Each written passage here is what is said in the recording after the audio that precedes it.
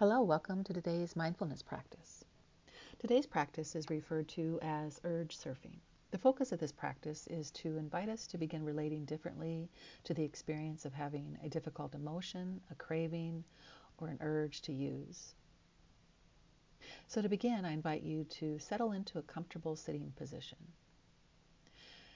See if you can keep your back as straight as possible and your feet flat on the floor. And if you're comfortable, you can gently close your eyes. And as you settle in and begin to relax, bring your attention to your breathing.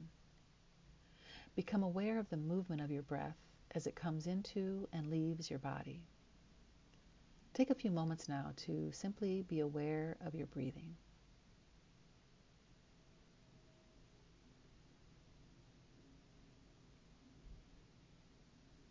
Oftentimes we experience strong cravings, which can be accompanied by thoughts or urges to behave in a certain way. And if we're living in a sort of automatic pilot mode, we might be vulnerable to reacting impulsively to these cravings or urges. So this is an exercise to help us to learn how to relate differently to these experiences. It's likely that all of us know what it is to experience a craving or an urge to behave or react in a certain way. So let's begin there by just pausing and consider for a moment a time when an urge or a craving was present for you. Recall that experience and see if you can notice the feeling associated with it. Whatever the substance or the behavior, it doesn't really matter. Just recall that moment. Recall the feeling and sensation in your body when a craving arises. See if you can just commit to staying with the feeling for a few moments without reacting to it. Just seeing what it's like. Keep in mind now that the worst thing that these cravings and feelings can do to us is to make us feel them. The feelings or cravings themselves aren't threatening to us. It's our reactions to our cravings and the feelings they bring up in us that are most harmful. So while continuing to breathe, do your best to release any tension you might be holding in your body right now. Perhaps you notice some tension in your neck, your shoulders, your back. Just let yourself relax so the breath can come easily in and out of your body. And just acknowledge right now what you're feeling. What's present in your body right now? Is it physical discomfort? Is there an emotion that's perhaps uncomfortable for you?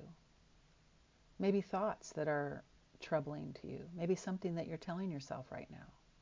Just acknowledge what's happening. And also acknowledge your reaction to what's happening. I like this experience.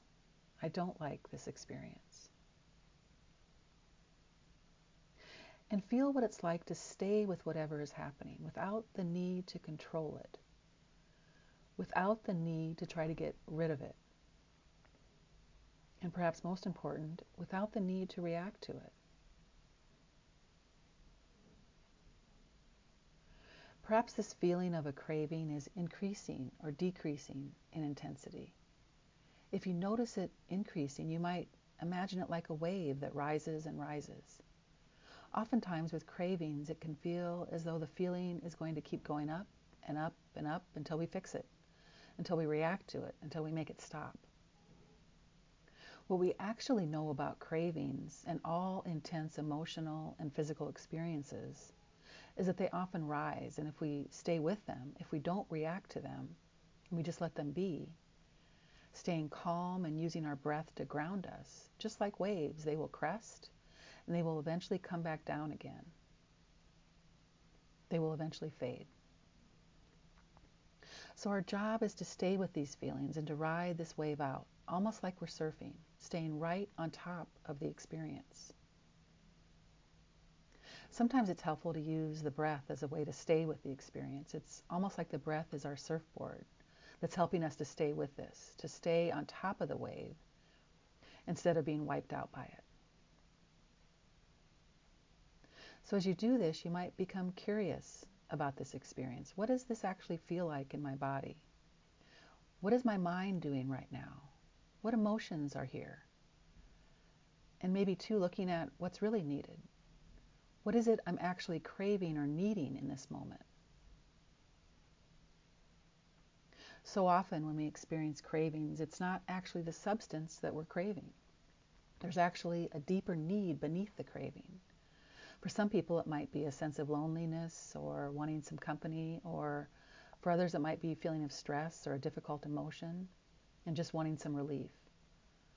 Or others, it might be wanting freedom from their present circumstances or from emotions that might feel intense. Some people might simply want freedom from certain thoughts. So ask yourself this question: what do I really want right now? What do I really need?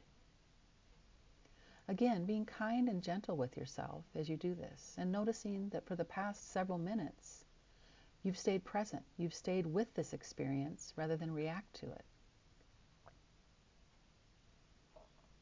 And notice too that you can do this again.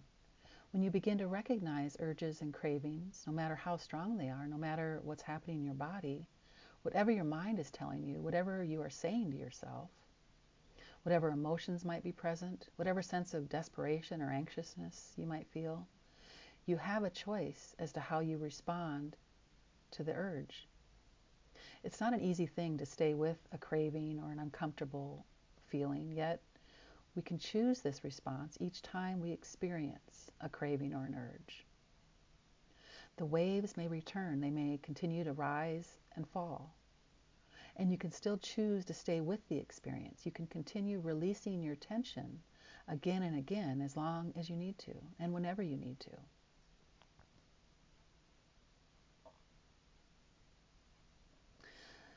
So take a few moments now and bring yourself back to your breath. Notice the sensation of your breathing. And if your mind has wandered away from this practice, that's okay too. Again, bring yourself back to your breath. And when you're ready, bring yourself back to the room, to the chair you're sitting in, and to this moment. And when you're ready, you can gently open your eyes.